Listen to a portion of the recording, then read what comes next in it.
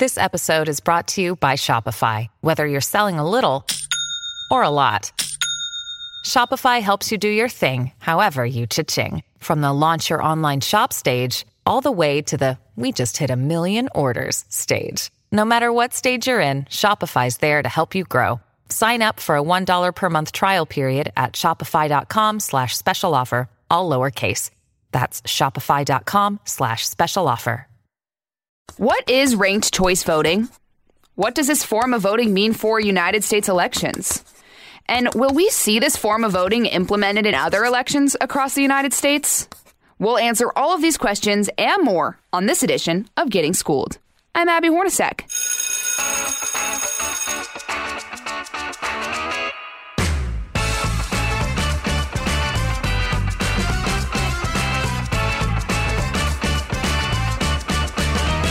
Civics Review.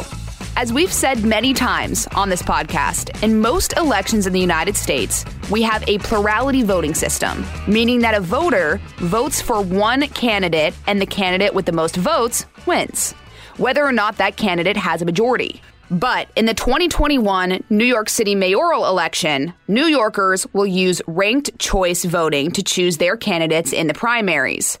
By using ranked choice voting, New Yorkers will rank the candidates by preference from their most preferred candidate to their least. And New York City is not the only place we've seen this. At the time of this recording, more than 50 cities, including Oakland, San Francisco, and Minneapolis, use ranked choice voting. But why do we have ranked choice voting? What benefits do you see with it? And what are the negatives? And what could this form of voting mean for other U.S. elections? Here to talk me through it is Josh Kraushaar. Josh is the political editor for the National Journal and a Fox News radio political analyst. Josh, thanks so much for joining. Great to be here, Abby.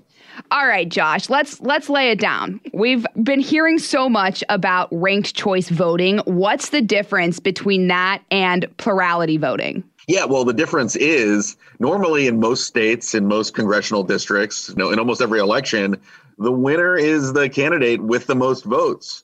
In most states or most elections, you can win an election if there are 10 people running and you're the candidate that gets the most votes. Even if you get, a plurality, you get 20%, but you have the most votes of all the candidates, you're still the winner. But in ranked choice voting, and in a system which is becoming more and more popular, we're seeing it in New York City's mayoral race. We actually saw it decide who the Republican nominee was for governor of Virginia. Maine used ranked choice voting in its Senate election last year. So it's becoming more popular. And what you do is you basically name your top 5 choices, or you rank your choices in order of who you like the most and who you like the least.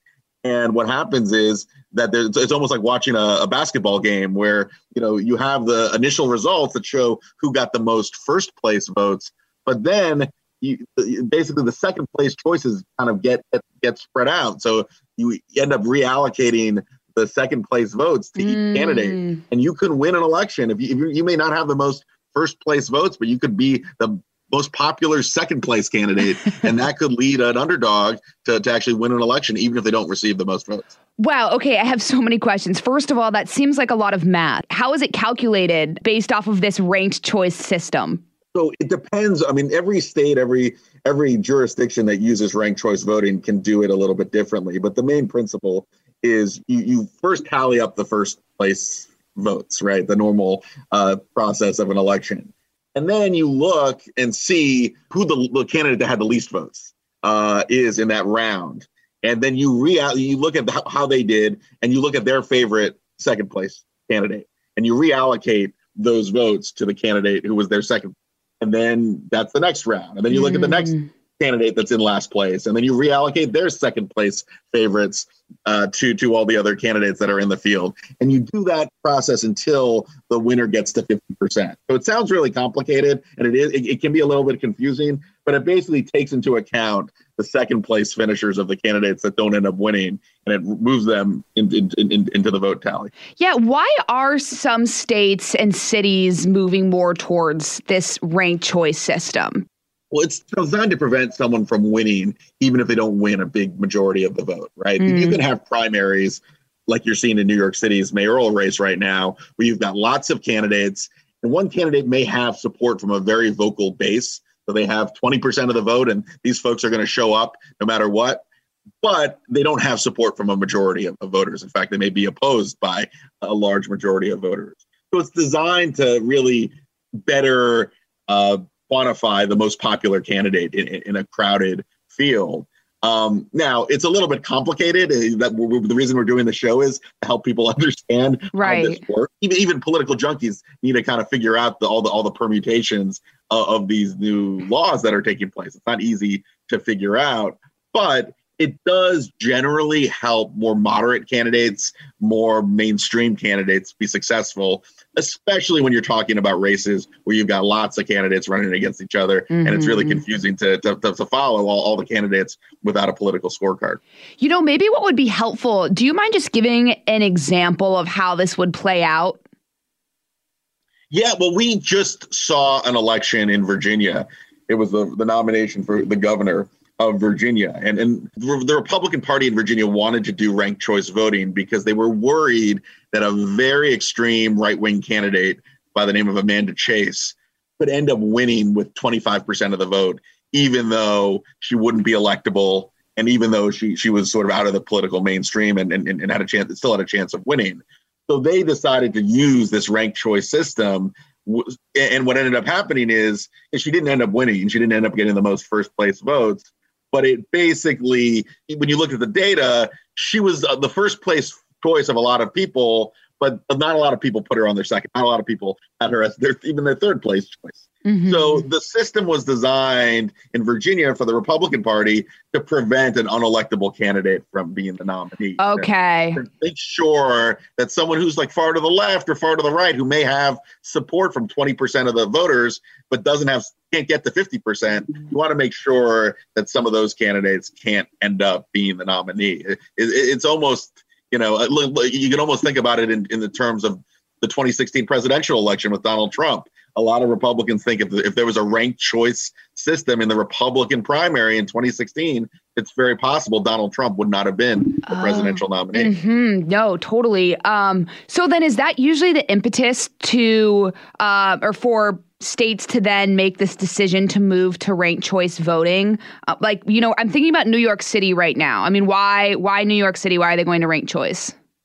Yeah, well, I mean, there are a lot of progressives who think that this is sort of the wave of the future. It's beneficial in a way. One of the interesting things, Abby, that we're seeing is that in the elections that have done ranked choice so far, very few have actually changed the results, right? And so even though it's designed to help kind of more pragmatic candidates, overcome challenges if they were just running in a regular election, mm-hmm.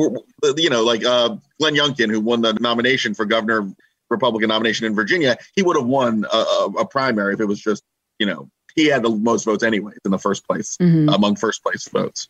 In New York, you see a lot of polls that show Eric Adams leading both in the first place votes and also in the ranked choice system. So there actually hasn't been a whole lot of disconnect between people's first place favorites and also who ends up winning these ranked choice. Susan Collins, another example. Like a lot of people thought Susan Collins might lose in a ranked choice system, the Maine senator. She ended up winning by a huge margin, and it made very little difference in her ultimate re-election. See, that's interesting. So you're saying that, just people shouldn't be freaked out necessarily that this could completely upend an election because it's, we're seeing kind of a correlation between the person who was supposed to get the most votes in a plurality system is also seeming to win in a ranked choice system as well. Not always, that's obviously, right. But it's more common. Totally. In theory, it's supposed to help the more mainstream candidate. I mean, that's sort of the thinking. In reality, though, it hasn't changed any. And there have been very few elections that have been done. There haven't been that many ranked choice elections at a large scale. But the biggest ranked choice elections, whether you're talking about the Virginia gubernatorial nomination, the Maine Senate race, where we have this New York City primary coming up, all of the results or the polls in the case of the New York City election haven't shown a difference. The one who has the most first place votes or the one who ends up winning the ranked choice system. All right, we've got to step aside for a quick recess, but we'll be back right after this. Does Monday at the office feel like a storm? Not with Microsoft Copilot. That feeling when Copilot gets everyone up to speed instantly? It's sunny again. When Copilot simplifies complex data so your teams can act, that sun's shining on a beach. And when Copilot uncovers hidden insights, you're on that beach with your people, and you find buried treasure. That's Microsoft Copilot. Learn more at Microsoft.com/AI for all. You know, Josh, you said something interesting. You said a lot of progressives think that this is the future. And when I was looking at the list of cities who do ranked choice voting, you know, we now have more than 50 cities who have decided to use it. It seems like a lot of the cities on the list tend to go blue. Obviously, not all of them. You mentioned Virginia with that Republican race as well. But is ranked choice voting something that more liberal cities are drawn to, or is that just a coincidence? Am I drawing a... Yeah, it's probably more accurate to call it a technocratic approach, not so much. I mean, I said progressive, but a lot of these election reformers that want to figure out ways to tinker with the election rules think you'll get better candidates and you'll get a more informed electorate if you go through a ranked choice process. But the reason I think a lot of these very blue cities want to implement the system is that it helps clarify who's really got the most support. If you're in a mayoral race, we're unfamiliar with politicians, you got lots of candidates running. The ranked choice system forces you to pay attention to more than just one candidate or two candidates. It forces you to kind of research the whole roster of people running, and it also makes sure that whoever wins has a broad coalition of support, not just relying on one faction or one base of the city. I think that's great. I mean, I can speak when I was voting. I mean, I think it's important that you research every single candidate. I don't know if that always happens. And it's kind of nice that there's this push to then be knowledgeable about every candidate. But my question is does this, okay, so let's say I'm voting and there's a candidate I just do not want to win at all. Do I still have to rank them, or can I leave them out of my ranking? No, you can. I mean, I guess every state has their own rules, but in every example I've seen where ranked choice voting is used, you do not have to rank everyone. Okay. Do they just count then that then as my last ranking? How does that factor into the calculations? Right. So basically, once you start eliminating candidates as you reallocate their votes, you look. It's their next best choice that gets. So if you ranked, your favorite candidate 1 and then the next best candidate 2, and they're both not in the race anymore, they've been eliminated, it would be your next best or your next favorite choice. Mm-hmm. Okay. So then to be honest, Abby, it is a complex, I honestly, it's not an easy system to understand. No. It's kind of like watching a basketball game where, the first quarter results come in, it's kind of like watching I was watching the Sixers and the Hawks last night, and the Sixers got out to a big lead and the Hawks came from behind and won it in a nail biter. Count the votes to reallocate them. It's almost like you're watching a basketball game where the score changes through the different processes. Totally. But it's not easy to understand. I mean, it's a chat. The negative part about changing the rules and doing ranked choice is it could actually lead to confusion, mistrust of the election system. Normally, a lot of people think of elections as the guy or gal that gets the most votes is the one who wins the election. This adds a lot of, different dynamics of that process, and it may end up confusing a lot of voters at the same time. Totally. By the way, on the note of that 76ers Hawks game, I looked up and they were winning by 20, and then I looked at the final score and the Hawks won by 3, and I was like, what the heck happened? Yeah, I mean, you could have an election theoretically where you have one candidate that gets a huge early start, like gets the most first place votes by a large margin, and theoretically someone could come from behind by having a lot of second place votes. I love drawing parallels to sports. It makes so much sense to me, Josh. Me too. That's why, I mean, politics, there are a lot of parallels, but it is competition, right? And strategies change too as a result. Like a lot of, you talked about the New York City race, Abby.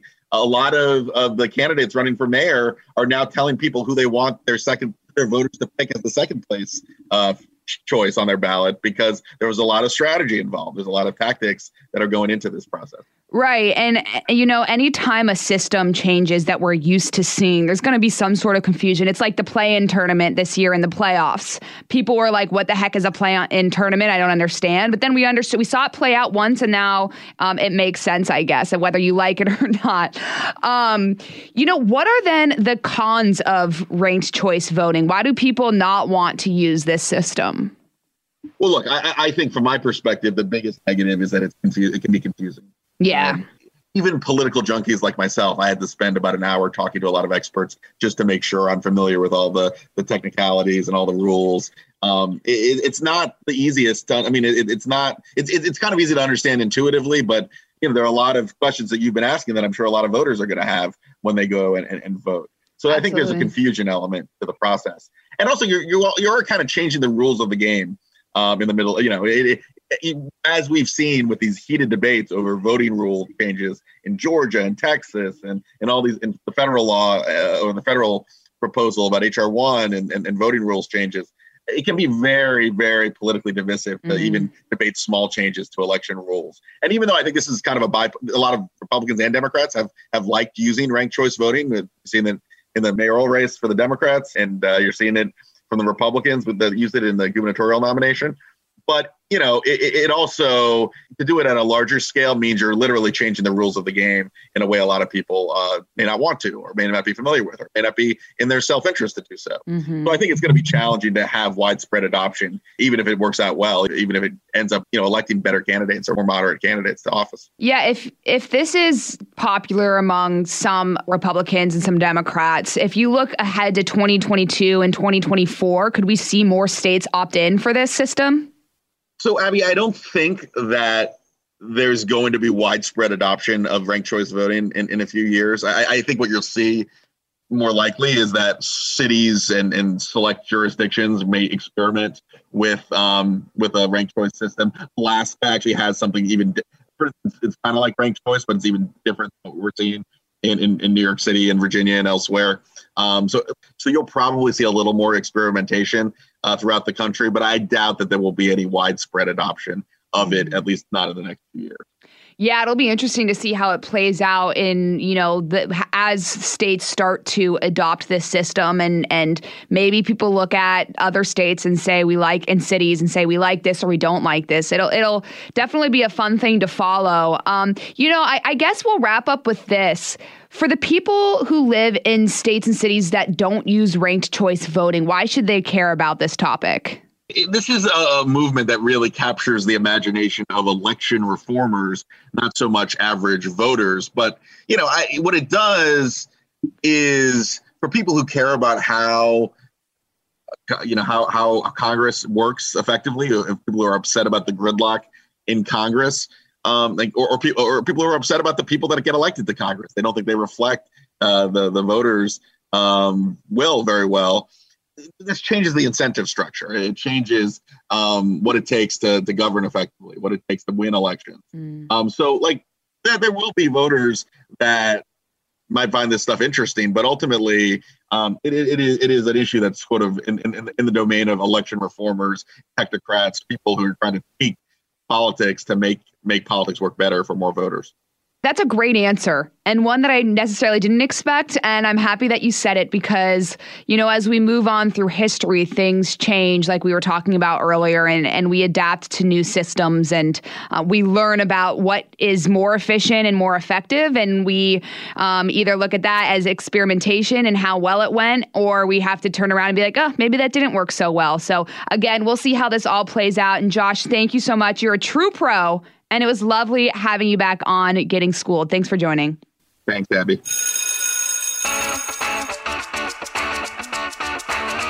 All right, if you missed anything from class, these are my office hours. And here are some top takeaways from my conversation with Josh Kraushar on ranked choice voting. Number 1. Josh emphasizes that ranked choice voting is confusing. Even for political junkies, there are different technicalities and rules that will need to be clarified for voters who are facing ranked choice elections. So if you don't understand it, you're not alone. Number 2, Josh says, although he believes there is bipartisan support to some extent for ranked choice voting, he points out that changing the, quote, rules of the game can be very politically divisive. To that end, he thinks it'll be hard to see widespread adoption. And number 3, Josh explained that in reality, we haven't seen ranked choice voting or ranked choice elections really drastically change the results of elections from that of a plurality system. For example, a lot of folks thought Susan Collins of Maine would lose in a ranked choice system, but in fact, she won by a large margin and the ranked choice system made very little difference in her election. All right, thanks so much for joining me during this lesson on ranked choice voting. For more podcasts, go to foxnewspodcast.com. And don't forget to subscribe to this one on Apple Podcasts, Spotify, or wherever you listen, and leave us a review. This has been Getting Schooled with Abby Hornacek on the Fox News Podcast Network. Class dismissed.